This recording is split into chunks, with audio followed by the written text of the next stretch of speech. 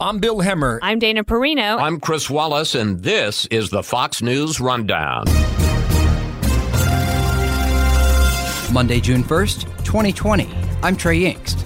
As protests erupt across the United States, police must worry about the spread of COVID-19 among their officers. If you don't have to actually go and put hands in contact, minimize it. I mean, the small things that we would normally enforce, kind of let those go by the waist right now and only kind of engage when it's something serious or higher priority. So they're trying to minimize contact between law enforcement and the public. This is the Fox News Rundown. Global pandemic.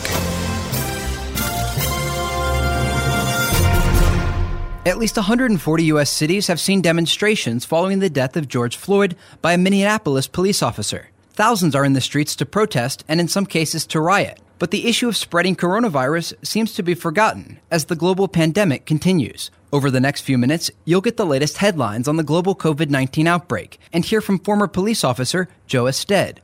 Starting first in Brazil, where more than 500,000 people have been infected with coronavirus.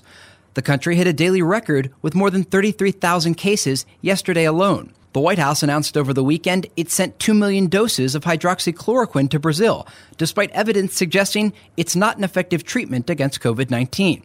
Now to Russia, that has started to ease some lockdown restrictions after seeing more than 400,000 confirmed cases. Officials stressed individual regions will have different policies as life starts to return to normal, and that the changes will not happen overnight. Russia will start administering a new Japanese antiviral drug next week for coronavirus patients that is being touted as a game changer. Finally, in the United States, more than 106,000 people have died of coronavirus, as America has more than 1.8 million total infected people. Despite the ongoing spread, protests have taken place over the past week following the death of George Floyd. Health officials expressed concern over the weekend that these large gatherings could lead to a wave of new infections. Tensions remain high between police and the demonstrators, who are largely not social distancing or following other coronavirus guidelines. So what does policing look like during a global pandemic?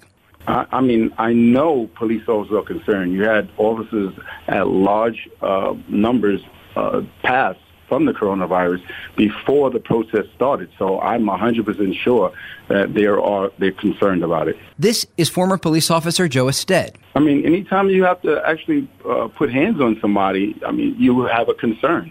I mean, this is not the first time that, we've had to be careful when it comes down to contracting some type of illness, hepatitis, AIDS. I mean, these are things that, we've always were concerned about. So this is nothing new. It's just a different type of illness that we have to deal with. And when it comes to the protective gear and these sorts of things that officers can use in the field, what are officers using this week as they are trying to stay safe specifically from disease? I mean, are there face masks and shields that most officers are going to be required to wear by their department? Yeah, face masks and shields, gloves, make sure you got sanitizers. And because this particular, illness, it's pretty contagious. You're getting, the guys in the field are getting messages or being instructed as far as not to really do, when we start talking, use pretty good judgment. If you don't have to actually go and put hands in contact, minimize it. I mean, the small things that we would normally enforce, kind of let those go by the waist right now and only kind of engage when it's something serious or higher priority. So they're trying to minimize contact between law enforcement and the public. It makes a lot of sense. When it comes to the mentality of protesters, it seems as if a lot of people are not concerned about the possibility of getting coronavirus just based on the fact that we aren't seeing social distancing in these types of things. And obviously there's a lot of emotions. Many people are frustrated and they're upset. But talk to me about just crowd mentality and what you saw as an officer in terms of what people are willing to do and maybe what's going through the minds of these people who are going out and taking the risk of getting sick amid this pandemic. Well, I guess you see the protesters. You have two elements of individuals in the protest. You have the peaceful protest, and most of them are wearing gloves. Most of them are being respectful. Most of them are wearing masks. And then you have the individuals that take advantage of any situation and loot, riot, break into business. They're also wearing protective gloves and masks because they want to disguise themselves within a peaceful protest. I work protests and I participate in protests. So you got two different elements, and now that everybody's wearing masks, it's even harder for law enforcement to kind of zero in on who's actually out there for the right cause and who's trying to take advantage of the situation.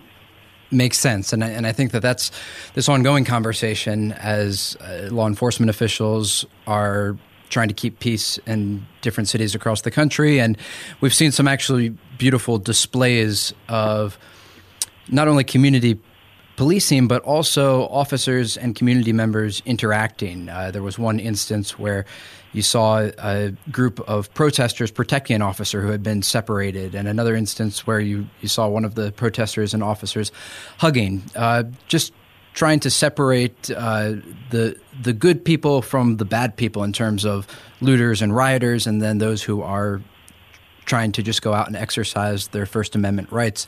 As a former police officer, what concerns you the most amid this pandemic that's going on, and then also amid these protests about the thin blue line that exists across the U.S.? You know, when we started talking about the image on how the public has viewed law enforcement, for a long time we've had a huge divide. So what really concerns me now is the deeper the divide is because of what's going on. Just like we have a lot of protesting going on, we have a large amount of good protesting, but it gets overshadowed by the bad apples, the ones that go in with bad intentions and they actually start looting. It's the same exact thing when you start talking about how society, we in law enforcement, police the community.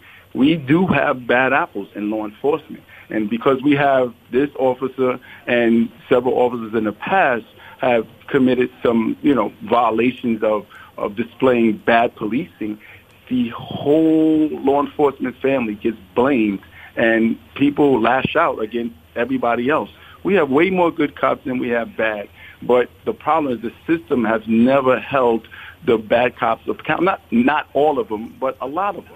We do have some accountability for some bad policing, but for the most part, the high-profile cases, Officer Pantaleo when it was Eric Gardner, Officer Lohman, Tamir Rice, Officer Salamoni, Alton Sterling, where it was just a display of officers violating policy, not following training, and we all get labeled because these guys don't want to police correctly. And that just hurts the divide in the relationship between law enforcement and the public. So it just deepens it. As every time we try to work on trying to bridge that gap, something like this just sets us two steps back. You've been listening to former police officer Joe Ested. We'll be right back. Talk to me about the relationship that most officers, in your view, have with community members. I think that, especially when we're talking about the safety of protesters, and oftentimes we're talking about crowd control methods and these sorts of things, but amid this unique time where the safety of protesters means ensuring that there's hand sanitizer and face masks and these sorts of things during the coronavirus outbreak. How do most officers feel about these demonstrators, and do they want to keep them safe? I think that's a question that some demonstrators are raising. They're saying that the police force doesn't care about them and these sorts of things. In your experience as an officer, what was that like? Yeah, I mean, once the officer understands the mindset, he has a great understanding that if the protester or the people are solely basing their viewpoint on actual bad policing, they're going to have a negative viewpoint of you. So you have to, as officers, live above standard. We have to have a bigger understanding. We have to have restraint that most people don't have because we deal with the public.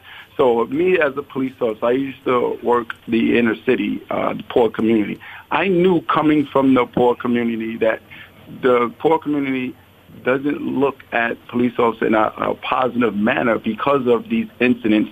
The majority of these high-profile incidents where we have police brutality, it happens more in the poor community. So I knew that I had to have more restraint, more patience, and more understanding. And I had to explain to my community that you have to judge the police as individuals and not base us on the bad apples that we've had.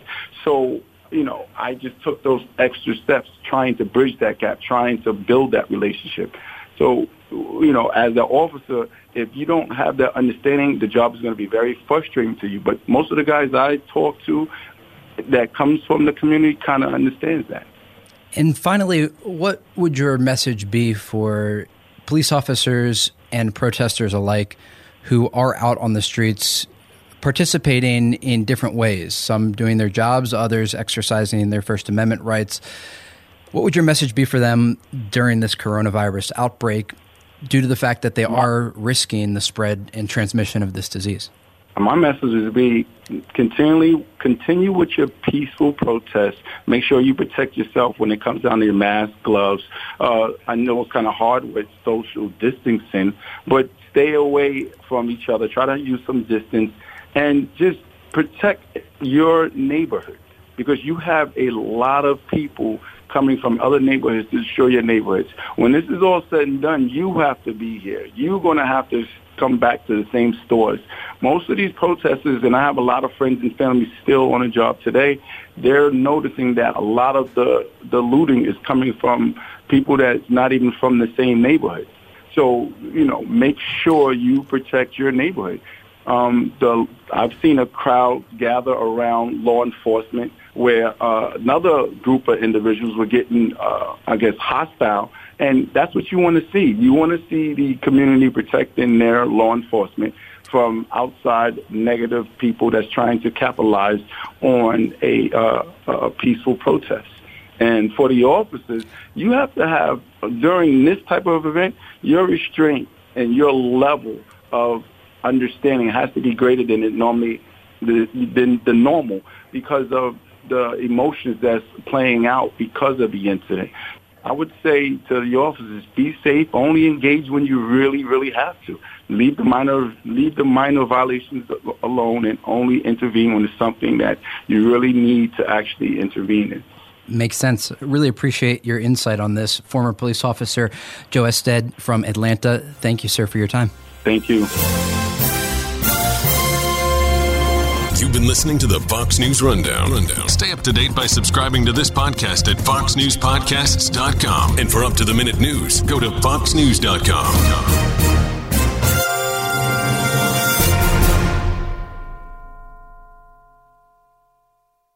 Hi, everybody. It's Brian Kilmeade. I want you to join me weekdays at 9 a.m. East as we break down the biggest stories of the day with some of the biggest newsmakers and, of course, what you think. Listen live or get the podcast now at BrianKilmeadeShow.com.